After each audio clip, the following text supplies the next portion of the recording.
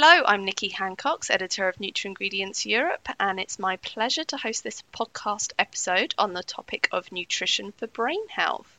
Joining me for this episode is Patrick Holford, a leading spokesperson on nutrition and mental health. He is the founder of the Institute for Optimum Nutrition and the founder and CEO of the charity Food for the Brain, a charity dedicated to generating awareness of the importance of nutrition and lifestyle for mental well-being and cognitive health. He's also authored nearly 50 books on this topic, and he's been involved in several groundbreaking studies in this arena too. So thank you so much for joining me, Patrick. My pleasure. So let's dive straight into it. I recently became aware of your work as I watched an online webinar hosted by your charity, Food for the Brain. It was mostly focused on omega-3s. But you and other experts in this space were arguing that our brain health is the aspect of our health that requires urgent attention right now. So can you tell us about why that is and why it is that we're struggling to get the essential brain health nutrition that we need in our modern lifestyles and diets? Well, the first thing, there have actually been 3 government reports since 2010 that have rated mental health problems as the number one most expensive and urgent health issue, and 1 independent report. And this reflects the fact that rates of depression, ADHD, autism, dementia are all on the increase. Evidence effectively shows that 1 in 6 children are neurodivergent or require special educational needs. And these numbers are very much on the increase. Studies on IQ are showing about a 7% decrease in IQ per generation since the 1970s. Mm-hmm. So something's going seriously wrong, and it's absolutely imperative, because if you plot a straight line as to the increase in mental health problems, we are literally looking by 2080 at 1 in 3 children effectively being classified as mentally retarded. That is how serious the problem is, and why we have to put mental health and nutrition at the top of the agenda.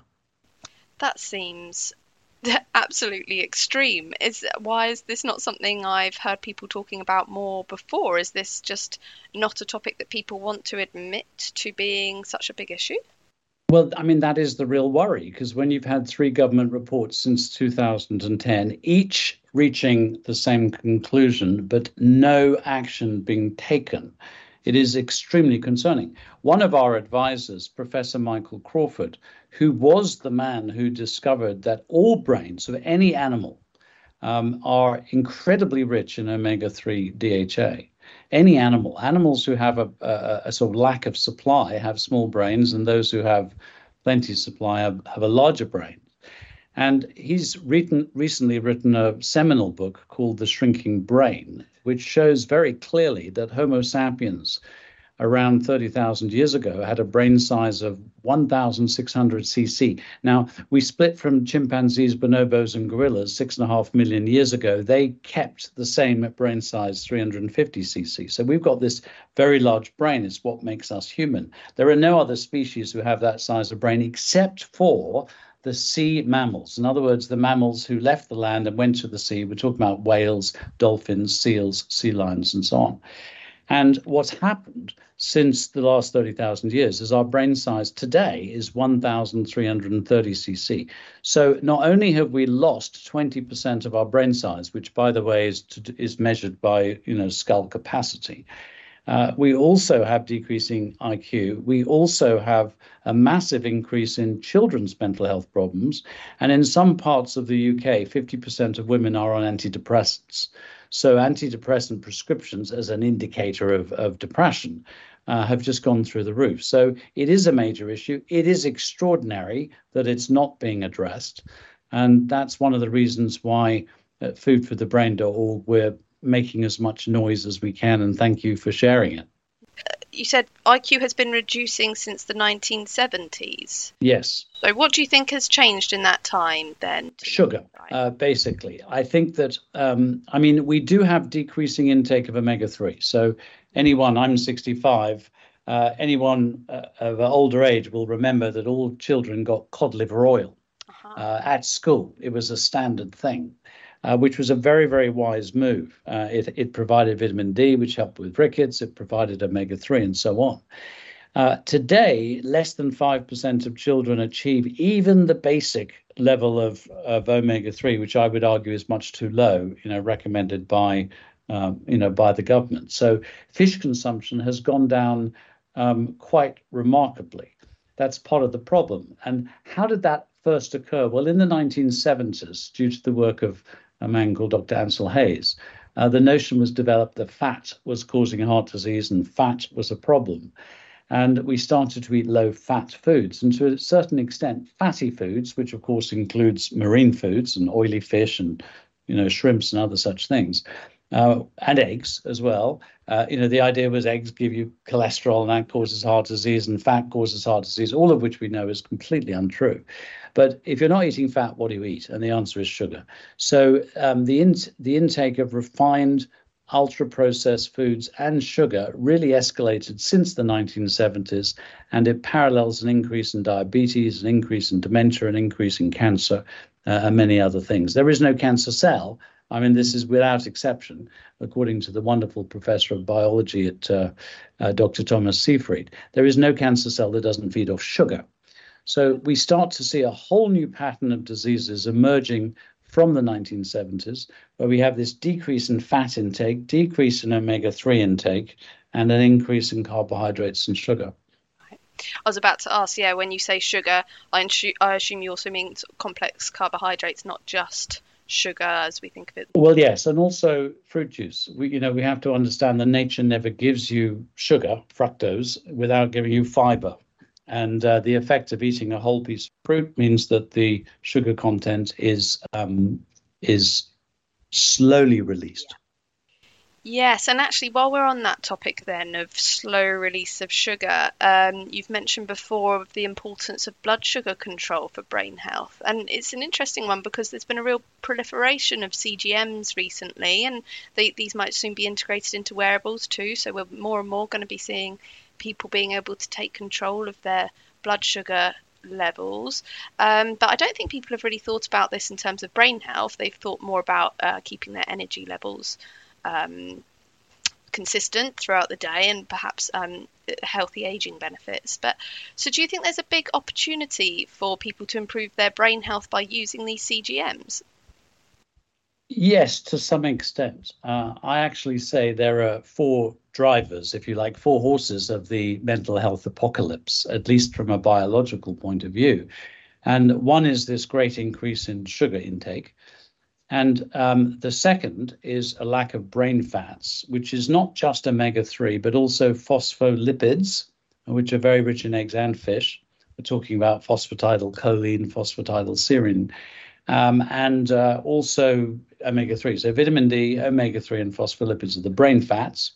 Then, terribly important, is our B vitamins, and especially B6, folate, and B12. And they are required for a process called methylation, which is reflected in a blood test called homocysteine.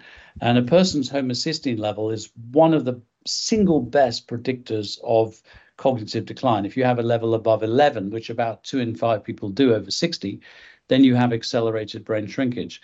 And the fourth driver of the health apocalypse is a lack of antioxidants and an excess of oxidants. And that means smoking, for example, which we know is a big risk with dementia. We know that pollution is as well, so particulate matter, and also, fried foods and so on. So this is where the polyphenols and the antioxidants, vitamin C, we know is extraordinarily protective. So yes, the CGMs may help because they make a person aware of what food does to their blood sugar. But some people call dementia type 3 diabetes, sort of, but it's not the only thing. And I think that is really where the science is now moving into a sort of more systems-based approach.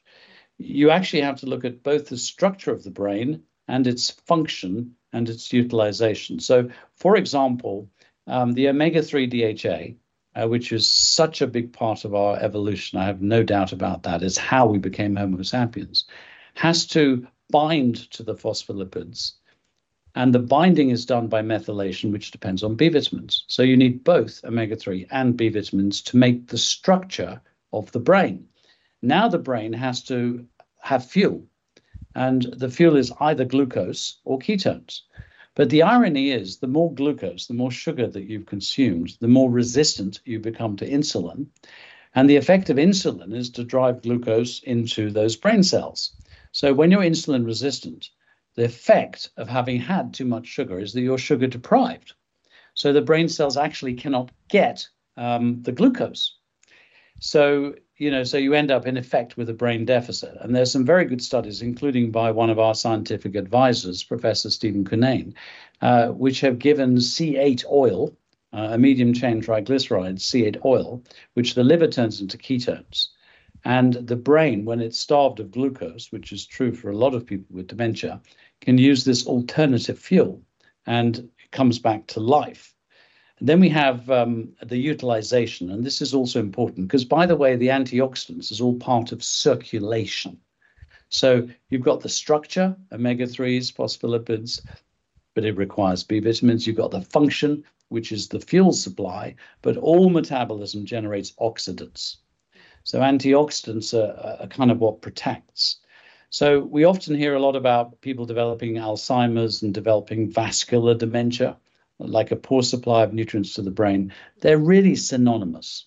Yeah. So, for example, if you have a raised homocysteine, it increases your risk of dementia by tenfold, but it increases the risk of cerebrovascular problems by 17-fold. And then the last part, structure, function, and utilization. You actually have to use, it's just like physical exercise. If you don't exercise, your muscles aren't strong. So you have to use your brain. And things like doing physical exercise, social interactions, intellectual activities.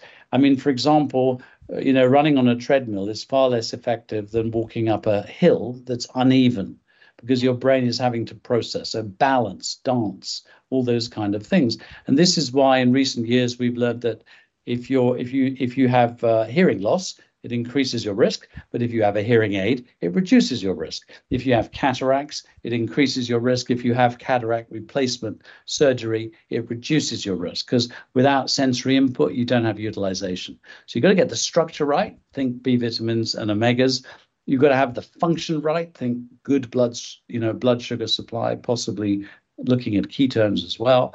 And you've got to have the utilization. And when you get all those three right, you do not develop Alzheimer's. Alzheimer's is a completely preventable disease for probably 99% of people, because less than 1% is actually caused by genes. So that's huge. And it's definitely, we're hearing a lot more about a want to put a more preventative healthcare system into place, certainly in the UK and across Europe as well. Are you involved in any conversations with bureaucrats in the UK and perhaps further afield on this topic?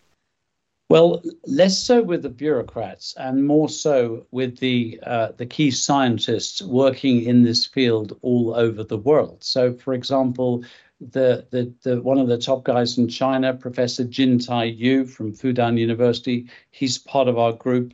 In America, we have the wonderful assistant professor Tommy Wood. He's a neuroscientist at the University of Washington. He actually helps Formula One racing drivers drive faster through his brain work. We have Professor Robert Lustig. He's our sugar man.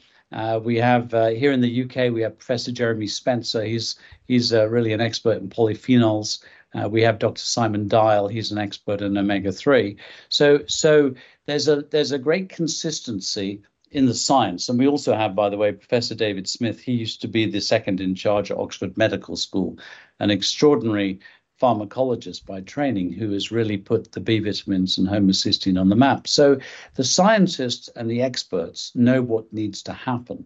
My honest belief is it isn't going to happen through government. It's not going to happen through the NHS. And the reason I say that is that we already have 4 government or 3 government reports. No action has been taken. So if there were a 4th or a 5th or a 6th, how do we know anything's going to happen? So what we've been doing at foodforthebrain.org is going directly to the public. And a few years ago, we got permission to digitize the proper, full, comprehensive cognitive function test that people do in memory clinics. And we've tested 410,000 people so far. And we hope by the end of 2024, that will be 1 million people. And anyone who does this free online test, which is not a questionnaire, it's an interactive thing. It takes about 10, 15 minutes, then fills in a questionnaire on their diet and lifestyle. From that, we can work out, it's only questions that you can, that you can change, only things that you can change. So if you're doing everything wrong that predicts greater risk, your dementia risk index is 100%, your future risk. And if you do everything right, it's 0%.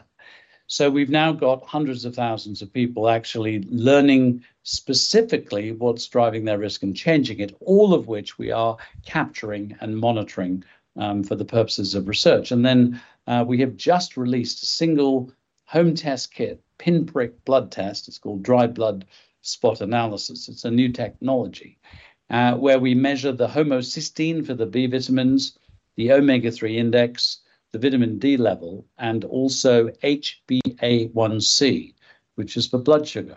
And the point there is these constant glucose monitors are very useful. It's quite expensive, and they tell you in every sort of meal that you have what it's doing. But actually, the single best measure is what doctors use ultimately to diagnose diabetes, which is called HbA1c, but it's really your sugar-coated red blood cells. So what happens is every time your blood sugar spikes, it can damage a red blood cell. So it's sugar damaged or sugar-coated red blood cells. And if 6.5% or more of your blood cells are damaged, basically you've got diabetes. And the point is these red blood cells, they last for 3 months. So you're not getting the effect that the meal has had, but you're actually seeing over a 3-month period how much resilience or money you've got in your blood sugar bank. It's the same with the omega-3 index test, which is absolutely superb.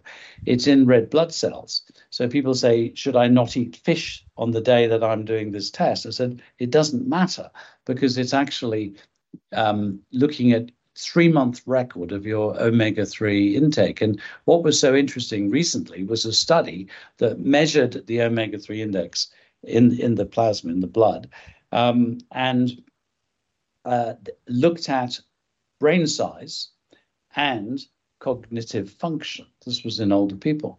And it found that the omega-3 index predicts both the brain size and the cognitive function.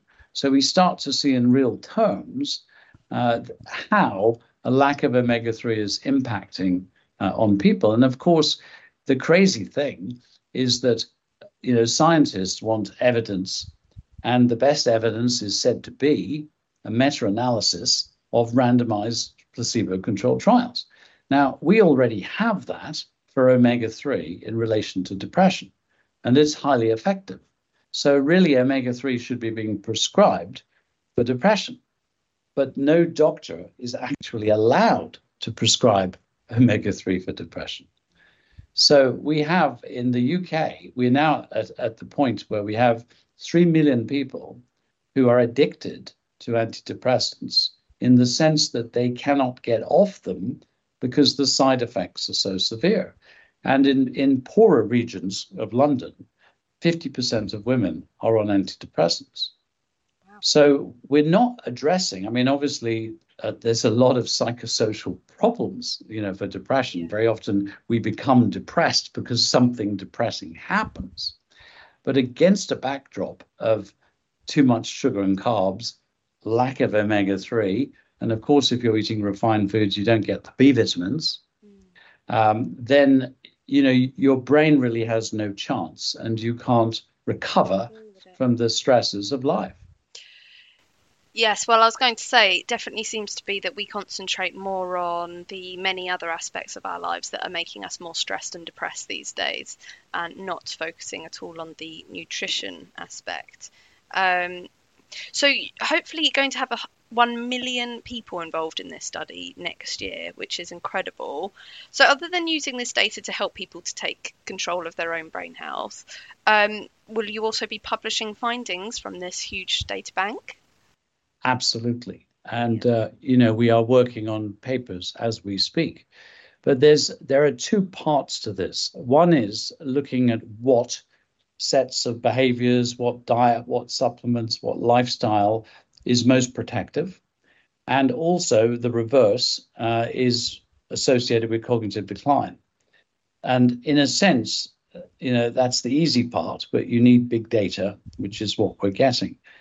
The trickiest bit is then how do you change people's behavior in a positive direction? And the what, if you like, in our research group is being run and explored by Professor Tommy Wood from the University of Washington. The how is going to be investigated by a superb behavior change scientist who ran UCL's Applied Behavior Change Unit. So she, Dr. Christina Curtis, has an applied behavior change team whose speciality is how to change behavior, health behavior, across a digital platform. So what happens when someone's done the cognitive function test, completed the questionnaire, found out what's driving their risk, is they can select an area they want to work on. And this is called the cognition program. They select the area they wish to work on. They then receive emails and texts, things to watch, things to do, things to monitor. And they join a community support group as well. There are Zoom groups that they can join. So there's a whole support mechanism. But Dr. Christina Curtis is going to look at what we are doing and how effective it is, and what are the barriers that stop people actually engaging and making changes. So our failures are, in a sense, even more important than our successes. Of course, the biggest challenge for us, because we are literally funded by individuals who become a friend of the charity for £50. I mean, this is the extraordinary thing. We have got to this point from individuals and kind companies. I mean, I have to thank Viridian because I asked them for £500 and they gave me 10,000.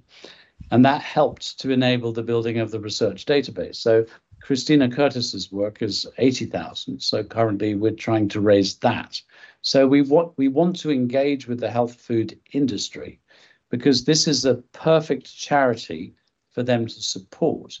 And the research that we're going to generate out of it is going to give really concrete information in relation to omega-3s, B vitamins, lower carb products, ketone products, phospholipids, and so on. So the fruit of our research will enable the health food industry to talk in a very positive way about what's needed. So we want those partnerships with companies that are making products that actually support mental health. Excellent.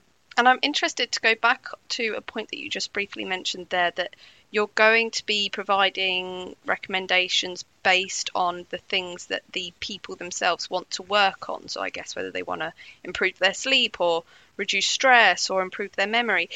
But how much will that impact the nutrition recommendations that are given to them? Because it sounds like basically it's all the same stuff that people need to increase.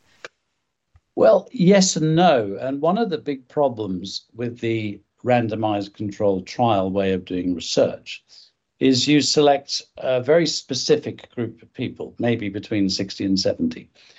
You select out people who have other diseases. Maybe you take people who don't smoke or whatever it happens to be. And then you give them an intervention. And sometimes you give them more than one intervention. And then you run this for a few years. And then if the results are very strong, you publish it and you sort of recommend that be done. Yeah. But we know all the way back in 2010, when Professor David Smith did his first study on B vitamins versus placebo in people with pre-dementia, got 53% less brain shrinkage, got virtually no further memory loss. And this study, which was impeccable, has never been criticized, resulted in nothing. There was no change. There was no, government strategy or anything else. So the problem with randomized controlled trials and this natural route of publication and so on, which of course we will also be doing the publication, is that people are different. And, they will do different things. And some will target, one area, and others another area. And they start off, different. Some have diabetes, some are overweight, some are underweight, and so on. But when we can get data on 1 million people, we can actually look at the whole pattern that is occurring across those people. And what's so beautiful about the cognition program that we've built is, for one person, there are basically 8 domains, which are low carb and GL. The second is brain fats. The third is called antioxidants, but it means antioxidants and polyphenols, and the reverse, smoking and pollution, for example. The fourth is healthy gut. The fifth is active mind, active body, and sleep and calm. And the one I didn't mention is also B vitamins. So the point is, some people say dementia is type 3 diabetes. Well, yes, but you can also develop dementia with no diabetes at all because you lack vitamin B12, which is remarkably common in older people because they absorb it less well. So it's less to do with diet, more to do with absorption. And so the point is there are different things that are driving different people. Okay. And what happens in the test is we show a person their 2 weakest links. So maybe it's low carb and GL, maybe it's active mind, and they pick one. And then they work on that for a month. At the end of the month, we reassess that. So they recomplete the questionnaire in that area and move on to the next. And meanwhile, we're running blood tests and tracking the whole lot, which they see. Mm-hmm. So the point is we are doing, this is people doing research for people, and we share that information back to people. And the point of randomized controlled trials ultimately is that it's put into action. Now, we are putting this into action as the research unfolds. And, that's the important point. I think we're moving into an era where big data is going to be more important than small randomized controlled trials. And by the way, those small randomized controlled trials, the average cost of a randomized controlled trial these days is $7 million. And, the bottom line is the only industry who can really afford that is the pharmaceutical industry. So in a sense, if you stick to that model of doing research, you're going to squeeze out the small guys. And that's why we don't really have anything like enough good studies on supplements, because they're not patentable and they're not profitable and they're not licensable. Now, this is an area that consumers are becoming a lot more interested in just in the last few years. And also the health and nutrition industry is getting really excited by this topic of nutrition for brain health. And we're especially seeing a lot of adaptogenic mushrooms being incorporated into many functional food and drinks. We're also seeing a lot of biotics and interest in the gut-brain axis. Less excitement around vitamins and omega-3s. Are you hopeful that this greater interest in mind and brain health in the nutrition industry and amongst mass market consumers is going to really improve brain health? Or do you think these kind of trendy ingredients and trendy products are a bit of a distraction from the fundamentals of healthy lifestyles? Well, I'm very interested in lion's mane and reishi and also the gut. However, it is true that the level of evidence for them is a fraction of those of the B vitamins and the seafood, marine food nutrients and omega-3. And to contextualize this, in the US National Institute of Health looked at what we call population attributable risk. What is driving risk for Alzheimer's? And they attributed 22% of the risk of Alzheimer's to having a raised homocysteine level. In other words, a lack of B6, B12, folate. And of those three, it's the B12 that is the most critical.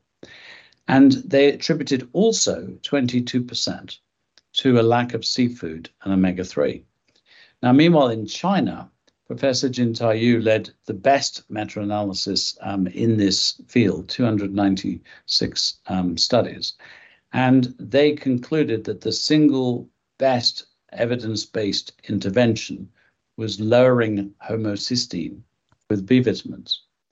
So if you look at the research, there's no question that the two quickest wins are lowering homocysteine with B vitamins, B6, B12, folate, and also omega-3. And by the way, in the studies on the B vitamins, we are talking about 500 microgram of B12, while the recommended intake is 2.5 microgram. So we're not just talking about eating a bit more meat, fish, eggs, milk, because B12 is only in animal products. So it's a different order. And this is precisely because when your homocysteine is above 11, which 2 in 5 people over 60 it will be, what brings it down is those higher levels of B vitamins. Now, where it gets really, really fascinating is there have been studies that have been successful with the B vitamins and some that have failed. And there have been studies that have been successful with omega-3 and some that have failed. And what happened, the first study on the B vitamins by Professor David Smith gave those 3 B vitamins, or placebo, to people with pre-dementia, which is called mild cognitive impairment, and showed 53% less brain shrinkage after a year and virtually no further memory loss. So that was amazing, 2010. But then a few years later, they realized that you can't actually build a brain cell membrane without methylation. And methylation depends on the B vitamins. But what you're actually building is omega-3 binding to phospholipids. So you need the phospholipids, you need the omegas, and you need the Bs. So they went back to their original blood samples and they split the participants into 3 groups, those with the lowest omega-3 and those with the highest and those in the middle. And those with the lowest omega-3 had no benefit at all from the B vitamins. And those with the highest omega-3 had 73% less brain shrinkage. Now, I just want to point out that the latest anti-amyloid drug trial, donanemab, reported 20% increased rate of brain shrinkage in the group on the drug versus placebo. And we are reporting 73% decreased rate of brain shrinkage with B vitamins, provided you have sufficient omega-3. Now, what happened after that study was a study in Sweden, a very good study, Omega-Ad, it was called, Omega-Ad. They had given 2.3 grams of fish oils, which is like 2 decent capsules, to people with early stage Alzheimer's, and they got no benefit. They went back to their blood samples at the start of the study, looked at the homocysteine, and they found that the third with the highest homocysteine had no benefit at all from omega-3, and the third with the lower homocysteine, below 11, had a massive clinical benefit, more than 3 times that of any of these anti-amyloid treatments. And then another study, which had given B vitamins, a very good Dutch study called B-Proof, which had shown a modest effect of the B vitamins, went back to their original baseline blood samples, split them into the third with the highest omega-3 DHA and the third with the lowest. And they found that the B vitamins produced a major cognitive benefit, again, leagues ahead of other medication, but only in those with the higher level of omega-3. So one thing that we've learned, which I don't think the health food industry have really caught up on, is that there is a codependence and a synergy between omega-3 and B vitamins. So you may be taking omega-3 because you've read it's good for your brain and you want to protect yourself from dementia. But if your homocysteine level is high, they're not going to work. You may be taking B vitamins for the very same reason, but not omega-3. If you don't have sufficient omega-3, it's not going to work. You need both. And you don't just need a B complex, which may give you 10 microgram of B12. If your homocysteine is raised, you're going to need 500 micrograms. How do you know if it's raised? That's why we've now developed a single home test kit, single pinprick of blood, and it will tell you your homocysteine, your omega-3, your vitamin D, and that blood sugar measure, HbA1c. And I think that's going to be a game changer because, in a sense, people can look inside their body and find out what's actually going on. It indeed does sound like a game changer, and such an important message there for the supplements industry to know and to help get the message out there to consumers. There's no point in them taking these supplements if they're not going to work for them. So, well, we're starting a campaign in the health food industry, and Viridian are helping us get this together in May to really get every health food shop on board. And obviously, we'd like other companies to help and support and get this on board. And May the 15th is going to be Alzheimer's Prevention Day. We want people to tell people to tell people to do the test. And when we researched the test on a group of 5,000 people, this was back in 2019 with NHS and UCL researchers, we found that the two biggest barriers, number one, people said, I don't want to do the test. Why? I don't want to know. Why? Because there's nothing you can do about it. So the first message to get across is that Alzheimer's is a preventable disease. The 1% or less that is caused by genes causes very early onset Alzheimer's in age 50s or 60s. So if you don't have a parent who died from Alzheimer's that occurred in their 50s or 60s, the odds are strongly that you do not have any causative gene. So that's the first message to get across. You can do something, and the time to act is now, not later. And then the second barrier we found was trust. That people are reading so many different things about diet and nutrition that how can we trust the information? But now that we literally have a world-class team of absolute top experts, we hope to build that trust because every single thing that we are recommended is backed up by extraordinarily strong science. And of course, this science is going to turn into action as we start to analyze the results of hundreds of thousands of people across time. Brilliant. And perhaps just to finish off then, what do you think is the biggest brain health myth that could be negatively impacting people's ability to look after this aspect of their health? Or perhaps that's it. Perhaps the myth is that there's nothing they can do about it. Well, I think in a sense, of course, that definitely is a myth. But in a sense, when we feel depressed or anxious or can't sleep or, can't think straight, because we're experiencing something psychological or emotional, our knee-jerk reaction is that it's sort of caused by something, psychological or emotional. We don't think, maybe it's my blood sugar, maybe it's my omega-3 intake, maybe it's my B vitamin status. So we haven't really quite connected that our entire experience, everything we see, hear, think, and feel, is occurring through the neural network. And that organ, our brain, is by far the most nutrient-dependent organ of all. That's, I think, in a sense, the biggest myth. We have to start to understand that space between our ears, the brain, is an organ like any other. It's exquisitely dependent on nutrients. And a simple example of this myth is that so many businesses will invest in bright people. They'll invest in tech. They'll invest in attitudinal training. And then they eat garbage. Why would you get a bunch of people together with good brains and not nourish them? And that is why, for example, Professor Tommy Wood helps Formula One drivers to maximize their brain function. You cannot do it without optimum nutrition.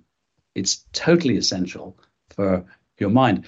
And just to end, my very first study in this field was with a schoolmaster of a secondary school, Willem Roberts.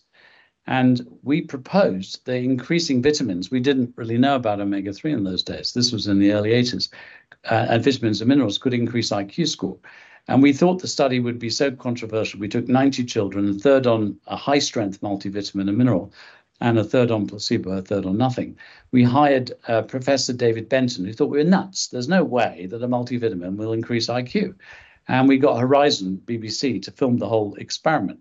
And what happened at the end of 7 months and published in the Lancet was we had a 10-point increase in the IQ score on the vitamins, a 3-point on the placebo, a 7-point difference, and a 5-point difference gets half of all children out of special educational need categorization. And it was shown on BBC Horizon. It hit the front page of every TV and newspaper. And it was the first study that actually woke people up to the idea that your intelligence is not just something you are born with, like innate or genetic. It's actually a function of your environment, the nutritional environment. And, that in a sense is where we have to understand that how we feel and how we think and how we perceive and how we function is not just a function of, our natural inborn talent or stress level. It's precisely to do with how we nourish the brain. And if you nourish the brain right, you literally get a brain upgrade. Fantastic. That's so brilliant. Thank you so much for your time, Patrick. It's been fantastic to get to hear your insights on this topic and also to hear about the wonderful work that you're doing at Food for the Brain. I think it's sure to have a huge impact on awareness, clearly, but also on, hopefully, on the public's health and also further impact on the health and nutrition industry, I'm sure. So I hope that we can invite you back in the future and perhaps we can delve further into some of the insights that you've managed to gather from this huge bank of data. It'd be great. We'll let you know as soon as we have some good results. Thank you.